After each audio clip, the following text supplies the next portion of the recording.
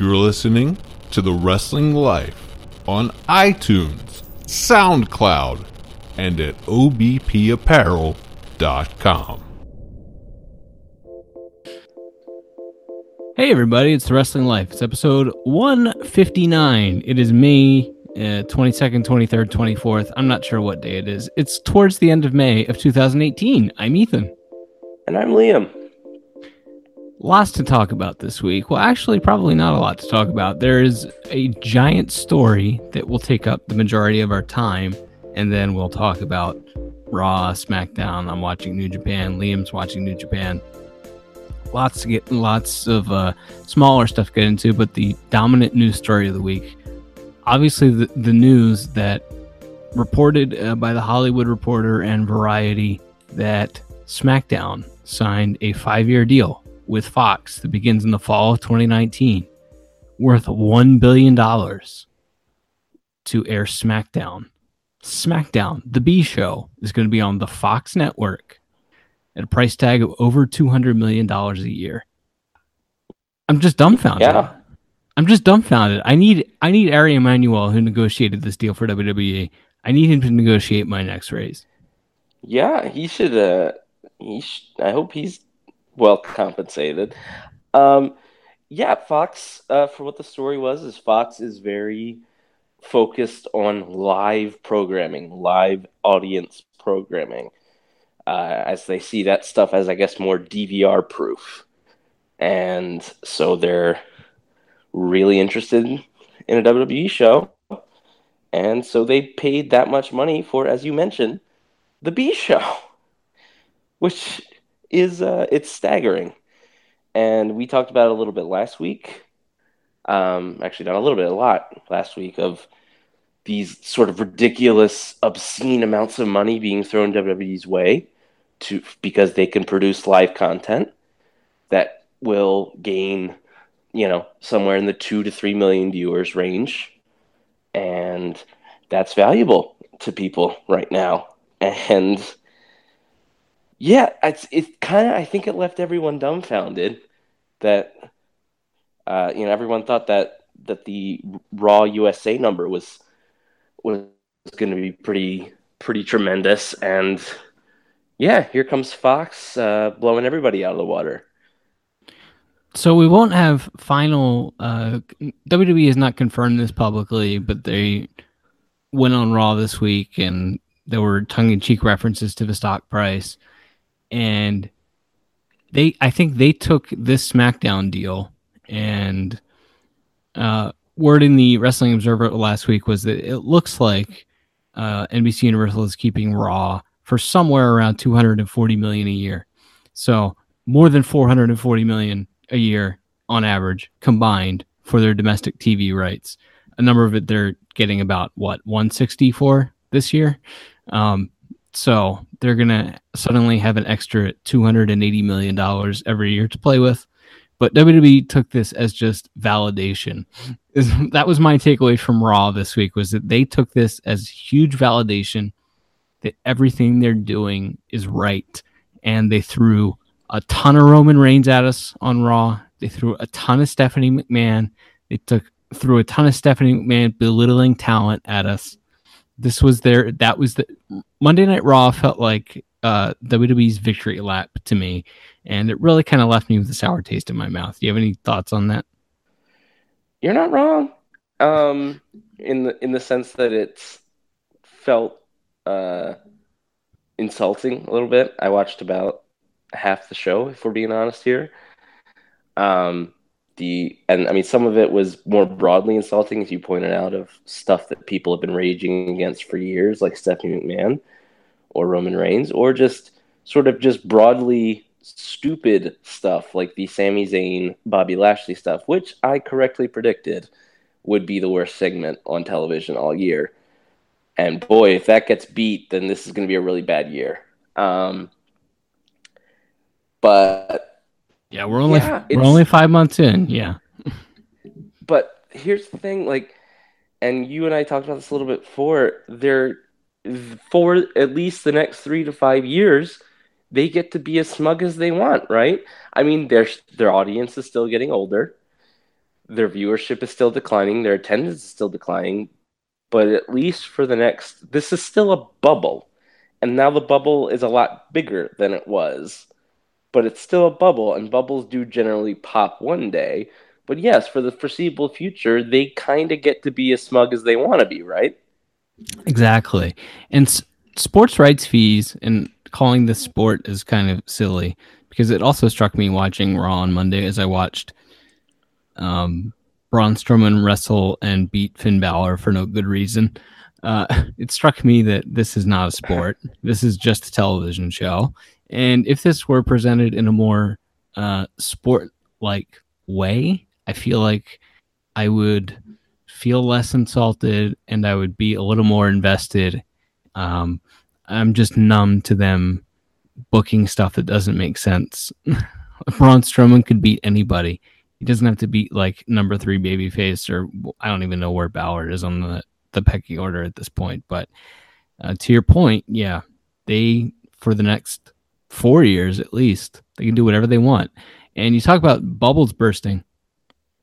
Everybody's been predicting the sports rights fees bubble will burst forever, and it hasn't yet. I'm not sure that it will. I mean, as long as, I guess, Comcast's, I guess they're owned by NBC Universal, but, as long as the people lobbying to keep the cable industry in business and somewhat protected, those things are propping up professional sports leagues and these huge rights fees.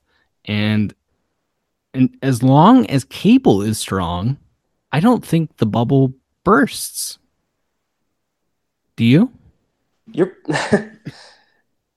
No, you're probably right. I mean, I don't know that. I mean, again, we said the same thing. It's tough because every bit of analysis everybody had on this, including us, including people that are knowledgeable about television, said, "Hey, their audience is getting older. They're losing their audience." Although Raw and SmackDown have kind of leveled out, they're not losing audience the way they were for the first few years. Raw was 3 hours, but everyone said, "Well, they're losing their audience. The audience is getting older every year." A network's going to look at that and say, "Hey, yeah, we'll still pay you money, but we're going to offer you less because you're not giving us what you used to give us." But that didn't happen, because what WWE can produce as far as total viewers, especially for USA Network, is still, 10 times, or maybe not 10 times, but I'm speaking metaphorically, obviously, but is still gigantic compared to anything else on that network. So as long as USA or Fox or whoever doesn't find another live show that can produce the type of ratings or the type of viewership that Raw does for less money, WWE, again, at least for the next 5 years, possibly for our entire lifetimes, may never have to really worry. Now, I will say, just because funny, that does not mean that it is exempt from criticism. Okay? Suicide Squad made a lot of money. The Transformers movies make a lot of money. That doesn't mean they're good, and it doesn't mean that people are wrong to criticize them. So using that as a catch-all, it doesn't matter because they're making money, I don't think that's them being, if they are bad, it is still good for fans of that product to call them out for being bad. I think that's beyond fair. The thing that, I mean, they will have an extra $280 million to play with every year. And I don't know what the breakdown of their, what live attendance revenue is. Think how much more Swerved they can produce. Seriously.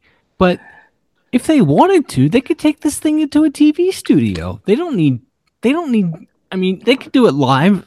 I mean, I guess the whole idea is having it live in front of a live crowd, but they don't need a live crowd anymore. They can go shoot this thing in a studio if they want. And the television audience, it's slowly eroding, as you've pointed out. It's slowly getting older, but it's a ridiculously loyal TV audience, the 3 million people or whatever that watch this show in the United States every week. That's the baseline. Those 3 million people would probably watch if it were just produced in a television studio or on a soundstage somewhere. Like the people don't matter anymore. This is I'm not sure. I'm beginning to think as I reach my I've turned 34 this year. I'm beginning to think that capitalism is a huge mistake. Oh, okay. Just now realizing that. I am. And maybe it's just, I don't know, because of current political policies in our country or something that where there's less government regulation over over industries, but the globalization of our economy and these just giant monoliths that all want to sell you everything, like I don't know, Amazon wants me to return to my Prime home for my Prime meal, and Amazon and Google want to sell me cars and clothes, and it's like WWE won the pro wrestling battle, and now they're the only choice. They're the only major league choice in the United States, and they no longer need the people. So I don't know how to make how to make that sound not depressing. Well, two things. Capitalism as an economic policy breeds inequality. That's what it's supposed to do. It is an amoral thing that is used by people that are governed by their own sense of morals. So it can be used as a tool to destroy economies as much as it can be used to build economies. That's what any economic system can be. Let me just say that real quick. Second of all, basically what it sounds like you're saying is sort of like, speaking of really, really obscenely rich people, short of Jeff Bezos or Elon Musk or somebody deciding to start their own wrestling company, this is it as far as Major League Wrestling goes. Yeah. I mean, Sinclair, look, I mean, they're a giant media conglomerate too, and they have their own wrestling company, and they run it like a nickel and dime pony show. I mean, they had to be begged for years before they improved, before they bought a halfway decent lighting rig for those shows, and they're producing 52 weeks of television a year. They do it differently, and they didn't even have decent lighting for like the first 5 years that show was on the air. Like, they don't care. Yeah, look, this is horribly depressing. Like I said, if there's a silver lining here, in the same way that it's okay to still criticize Disney or Warner Brothers or Amazon, just because WWE is making money, it does not mean they are exempt from critics. And it also, on the other side, if you want to take an optimistic look at it, making money and critical success are not mutually exclusive things when it comes to entertainment. These Marvel movies that come out that have giant bloated budgets are very generally pretty well received critically. So it's not impossible that the shows could be good and WWE could also be making obscene amounts of money every year. But it may not be likely because unlike, Disney or Marvel or whoever, they still have other movies that they compete with. They still have other movie studios to compete with them and compete for box office dollars, whereas WWE currently does not. I know there are ups and downs in this business, but considering the talent that they have, why has Raw not been good in like 6 years, and why has SmackDown not been good for a year and a half? It's the people putting the show together. Well, I'm sure they think it's good. I'm sure they think it's a very good show. Now they're empowered. Now they feel empowered. Yeah. I'm so negative on this. And I didn't intend to be. I'm happy for everyone in that company. Even if just a chunk of that extra money every year trickles down to the talent, I'm going to be over the moon for the talent.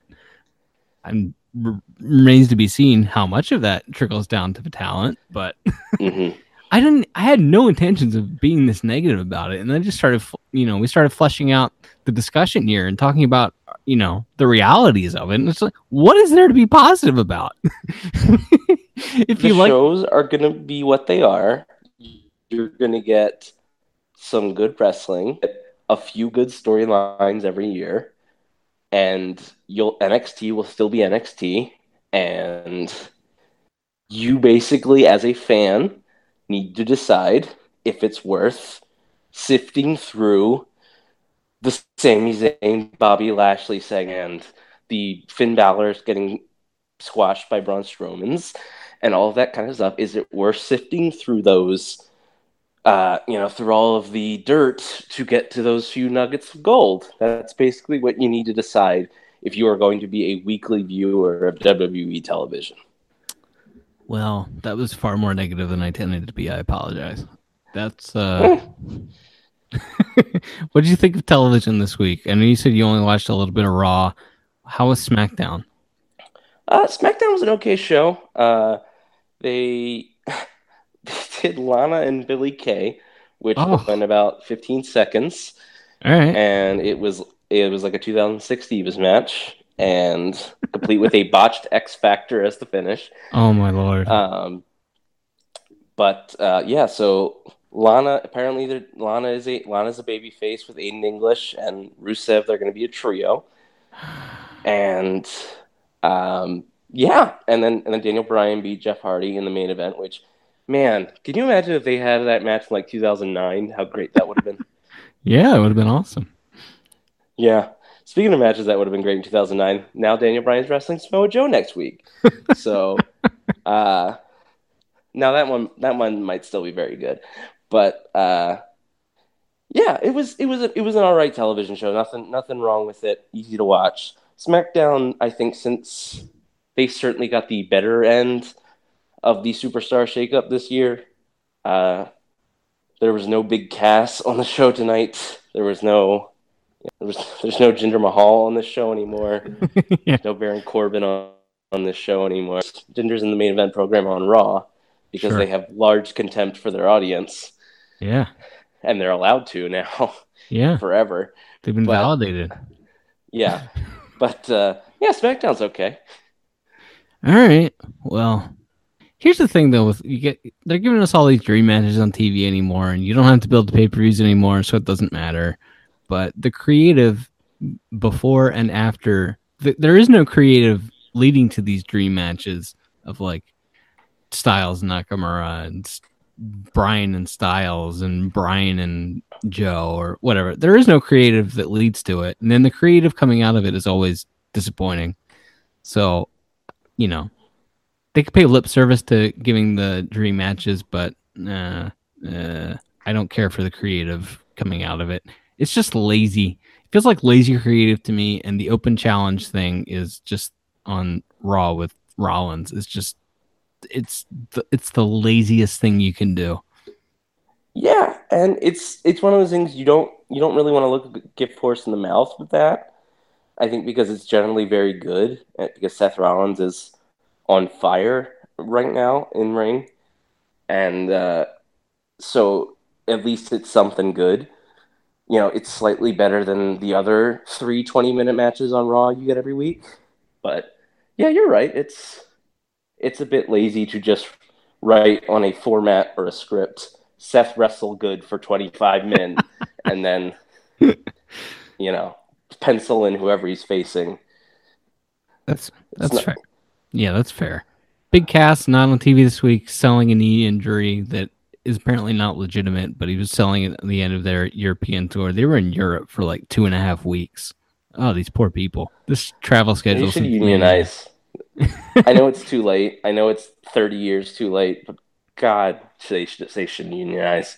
I was having this discussion with someone this week, and I think maybe they could still. The problem is that management treats the top people well enough that they would not strike or they would not go along with it. And so, and you can, I don't think that the entire undercard is replaceable, but I think they could operate that way if they wanted to. And got a lot of people in NXT that aren't doing much. yeah, I think it's too late. Hogan had the power, and he tried, and Hogan ratted him out. So, yep. Yeah. Okay, so on the other side of the coin, can we find something positive to talk about this week? Hey, the best of the Super Juniors is going on in New Japan Pro Wrestling. It's their cruiserweight tournament, and it's flipping fantastic. And I didn't mean that. I wasn't trying to go for a pun there, but it is. It works. It is flipping fantastic. There have been 4 nights. I have seen nights 1, 2, and 3. I have not seen night 4 yet. And I know you've been watching. Maybe we can talk about our favorite matches so far. I don't think there's anything that I've seen that has been bad at all. I think it's just varying shades of good. What do you think of the best of the Super Juniors to this point? Yeah, I'm glad we're getting a chance to talk about this. As we mentioned, it's a happier and really good. And if you're, as you mentioned, if you mentioned with Finn Balor, it doesn't feel like a sport. Generally, even when we do these really athletic, super crazy cruiserweight matches, still feels like 2 athletes trying to win matches, and like what they're fighting for is important. So yeah, my bar is probably ACH and Will Ospreay from I think night 3. Okay. Just tremendous. ACH had a really good showing for himself as a guy who's not really established in New Japan at all. Yeah, he's a guy that's always been. He's always just missing something. I think maybe he just needs to be in there with the right people. I don't think he's a guy that can carry something by himself, but he can be really good. I mean, we've seen a lot of them over the years, and yeah, I probably didn't like that Osprey match as much as you did, but Osprey's one of the 3 best workers in the business today. So it's like really nitpicking if you don't like if you didn't like something. I would say my favorite of the tournament so far was Dragon Lee versus Show. That was great. It was great, and um I think a lot of people liked Takahashi and Marty Scurll on that show. It was on that night too. Better, and that was the main event of that show. But we're splitting hairs here. Like, I think they were both 4-star plus matches, and Marty's incredible. Takahashi's one of the best 10 workers in the business, but I thought Dragon Lee and Show just tore the house down. Well, that to me is so interesting because Show is, he's one of the Roppongi 3K guys, junior heavyweight tag guy, doesn't really have any sort of track record as a singles guy. And Dragon Lee obviously is not a regular either. So it's theoretically, if you threw out 2 guys like this, the equivalent would be throwing out, I don't know, Grand Metalik and one of the Bollywood boys on Raw or something. Obviously, neither one of those are probably as great workers as those 2 guys are. Maybe Grand Metalik is. But anyway, but it's just theoretically 2 quote-unquote cold guys or unknown guys. And yeah, man, everything they did was great, and the fans were into it. And again, because winning the tournament has some meaning to these fans, they were into the near falls, and to see this sort of underdog tag guy take it to a more established singles wrestler, even one that isn't super well known, it was great fun. You mentioned the main event of that show, the Scurll and Takahashi match. Marty Scurll is a guy. We talked about this a little on Twitter this week, but Marty Scurll is not a guy whose name gets brought up like best workers in the company or in the world talk. Like, I never hear it anyway. But damn if that guy is not the perfect base for these spectacular flyers like Ospreay, like Kushida, and like Takahashi. Yeah, we mentioned we were going back and forth about this a little bit. When you think of a base, you think of, I don't know, a big lunk like Mark Henry or Kane who can't do a damn thing. Mark Henry somehow got good like when he was 40, but They used to throw used to throw Henry and Kane in the Money in the Bank matches just so they could stand there and the smaller guys could literally bounce off of them. I have always tended to think of big immobile guys as being good bases for flyers, but Marty is not a big guy and moves well and is a good athlete and can more than hold up his end of the bargain, but he is the perfect base. Like, Yeah. I've never quite seen a guy like that before, and his psychology is good, and he doesn't overdo his most over spot, which is obviously the finger break deal. Yeah. The crowd's into him in Japan. The crowd's into him in the U.S. He's a UK guy. I don't watch UK wrestling, so I don't know if they're into him to the same level, but I would imagine they are. The guy's over. He's over everywhere. He's great. Yeah, and he's a guy that, to me, and size is obviously always going to be an issue, but not so much in Japan or in Ring of Honor. He's got a great entrance. He can talk a little bit. He obviously does a lot of comedy on the Young Bucks show and all that. But yeah, I was just really taken aback. It reminded me of the ROH 15th anniversary show a couple years ago. He and Leo Rush had a match on that show. And Leo Rush has kind of found himself in purgatory in NXT, but super great high flyer, and a match with him, and it took me back to that when I was watching Marty in this tournament here. Yeah, that dude really is not getting the credit he deserves or the mentions he deserves as far as a worker. To me, there are two kind of very interesting choices to take place or to take part in this tournament. One is Tiger Mask, who I've been very underwhelmed by in his tag outings, and maybe that's not fair when you're working, the opening match or the second match on a long New Japan pay-per-view show, and you're given 6 minutes and everybody gets to do one spot. And that's kind of what I've been judging Tiger Mask off of. But then he went in there with Yo, one of these tournament shows, and he didn't give Yo a damn thing, but he looked good. But I thought at 47 or whatever, I thought that, and it's early in the tournament. Let's check in, in 2 weeks when he's had, 10 singles matches in 14 days or whatever, and we'll see how he's doing. But I've been pleasantly surprised by Tiger Mask to this point. But another guy that stands out is Chris Sabin. It just struck me as kind of an odd choice for this tournament at this stage in the game. What are your thoughts on Sabin? I really enjoyed the match he had with Kushida. You can tell if you watch that match, like obviously Kushida is not going normally goes, but I didn't think that was to the detriment of the match.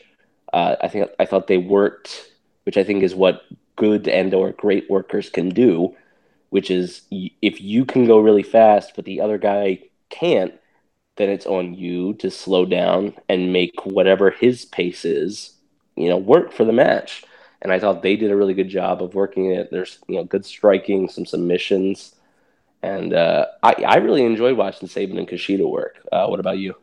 Yeah, I thought it was good. If you don't watch Kushida all the time, you would just thought, oh, wow, what a great match. But Kushida, again, arguably one of the 10 best guys in the business, and you see him go in there with Sabin. And it's like, whoa, he is moving in slow motion so Sabin can keep up. Sabin's never been the same since he tore both of his knees up, I think in Impact. Yeah. A couple years ago. Maybe it was on the Ring of Honor comeback. I don't remember, but never quite the same guy. I think he tore one up in TNA and then tore the other one on Ring of Honor, perhaps. Okay. Yeah, but so that's good stuff so far, and watching a bunch of it this week. And something else I may get to this week, I get Showtime screeners, and I have a copy of the Morrow documentary that airs on Friday. I'm hoping to get a chance to see that before well, before it airs, so I can brag about seeing it before it airs. But so maybe I can write up a little review of that or something like that. I'm just the trailer for that thing was bonkers, and I can't, kudos to Morrow for putting that. I think there's less of a stigma to talking about mental health now than there has been at any point in our society, but it's still not. It still takes a lot of courage to allow cameras to document, like, a bipolar episode like that. Yeah, absolutely. It's, it seems no matter how far we come as a society, it can still be embarrassing or tough to just admit, hey, I need help, or I'm having a problem, I'm really struggling with something. So yeah, definitely kudos for him for letting that's a whole level of intimacy of letting a camera crew document your daily and weekly life. And it has footage of him, calling the Mayweather McGregor fight, has footage of him in NXT, and I'm sure they're going to get into all of his ups and downs with WWE as well as his whole life in the pro wrestling business. So, yeah, I'm anxious to take a look at that as well. So hopefully we both get to see that relatively soon. All right. No boss time this week, as there was no boss on Raw, because they have contempt not only for their audience, but they seem at times to have contempt for myself and you, Liam, specifically. Oh yeah, definitely. Boss does get a second chance to qualify for Money in the Bank on Monday, though. In a gauntlet match, and the last gauntlet match. Speaking of lazy rating, yeah, last gauntlet match, women's gauntlet match on Raw, she won, and was actually a pretty good match. So I heard. I never got to see it, but I don't even remember what you're talking about. She had to win a gauntlet match for some reason. I don't remember why. It was for a title shot, I think, maybe at Alexa or something last year. But sure, who cares? I care desperately. Is there anything else that you want to get into this week, or should we wrap? We were so close. We were so close to ending on a happy note when I had to get in there and tinker. Hey, we talk a lot about a lot of good wrestling, and it's just happening. It's all happening in Japan for 999 yen. Yeah, that's there are alternatives out there. There's as you mentioned with things like British wrestling or Evolve, all this stuff. There's too much good wrestling out there. So if you're a little upset with WWE, or you're just kind of a little depressed, like we somehow ended up on this show this week, you can find, but you still love wrestling, and obviously we do. We wouldn't be doing the show if we didn't.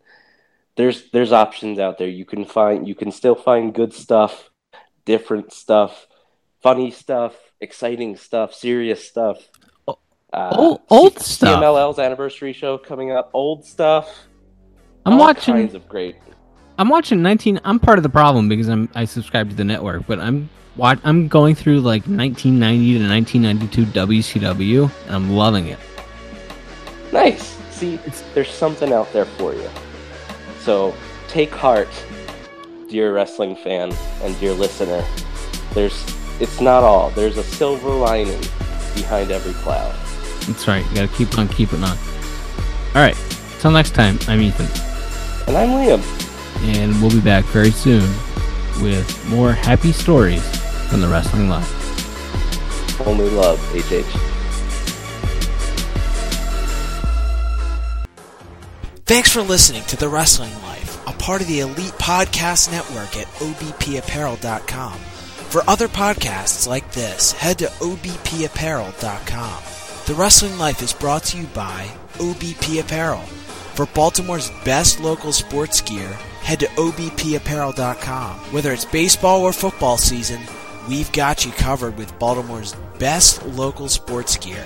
That's obpapparel.com.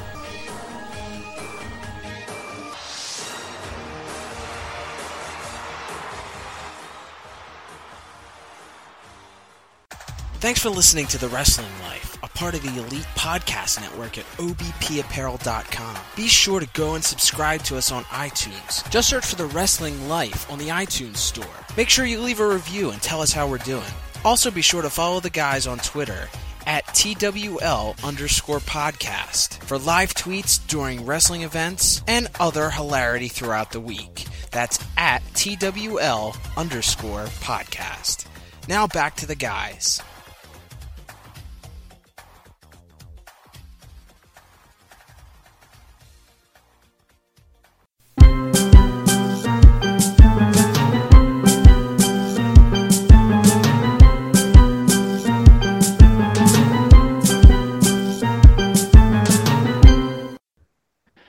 All right, and that's kind of the, I don't know, it's going to be my point that I'm going to hit people in the head with, is none of this matters anymore. It's just a TV show. That's depressing. I got a good Jay Leno. Can you find a way to not What's that? make that so depressing? Can you find a way to not make it so depressing? I don't know, man. it's been a long day living in Reseda. There's a freeway running through the yard. I got a good Jay Leno's garage rant if you want to hear it. Yeah, go for it.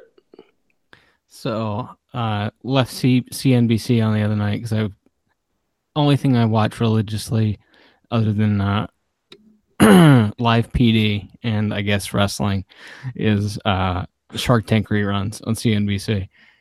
So I left TV on at 1 or 2 o'clock in the morning or something. Jay Leno's garage reruns come on, and I learned that Jay, who has never had an original idea in his life, has just ripped off comedians in cars getting coffee as the new format for this new season of Jay Leno's Garage. Like, it used to be like Jay test driving cars and Jay tinkering on cars, and now it's like Jay and Jeff Foxworthy go for a spin, or Jay and Bill Goldberg go for a spin, or Jay and usually old guy. It's usually old comedians that you would expect, like Jeff Foxworthy, Billy Crystal. I'm trying to think of other people from that generation. But yeah, he's just completely ripped Seinfeld off now. My great regret, though, was that at the end of his talk show, Letterman let Jay have the last laugh in that he asked him to come on the show, and that is the first time in 40 years Jay has had any kind of power over Dave. And Jay refused to get on the show. Yeah, that was a little sad. And like Dave said nice things about Jay on Jay's second last Tonight Show. He did? Well, he didn't go on Jay's show, but he on Dave's show said congrats for however many years you've been on the air and everything. Oh, okay. I don't remember that. I think maybe because I actually watched Jay that night, but I'm sure his third last Tonight Show will be even better, though. It's a matter of time, baby. Every time Jimmy brings him back to do that monologue, I'm like, Dick Ebersol, somebody's still got a word with those old white NBC execs. Somebody's gonna pitch Jay coming back to 11:30. Yep. All right. Sorry, I've wasted enough of your valuable time. Let's talk about this crap. Why does that idiot want to open another restaurant? like he does? I wasn't aware of that. He's opening another restaurant. Oh, because he must hate Gawker money. He must hate money. Like, he must have to burn some of it or something for tax reasons or something. Like, the number one and number two ways celebrities burn through their money. Number one is you buy too many houses and you don't realize that just maintaining all of those houses costs a lot of money every year. And number two is getting into a restaurant business. Like, most restaurants fail. Yeah. They're not, I don't know. He's a poor he's investment. got it absolutely. Like, I don't know why you're telling me. Like I'm not the one. I'm not buying a restaurant. Why did you let Hulk Hogan open another restaurant? This is your fault. You did this. I was thinking. I watched that Craig Ferguson interview with Meghan Markle today, and I'm like, none of this could fly in 2018.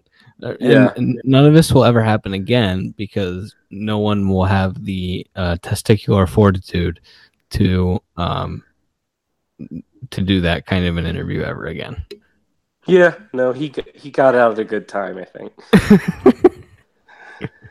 He has his radio show now, but I feel like you're safe on radio. Yeah, particularly on satellite like that. Like, look, they keep writing checks. They must do quite well, but I guess I don't know. I mean, well, I don't know. Good for them. All right. I try to keep on keeping on.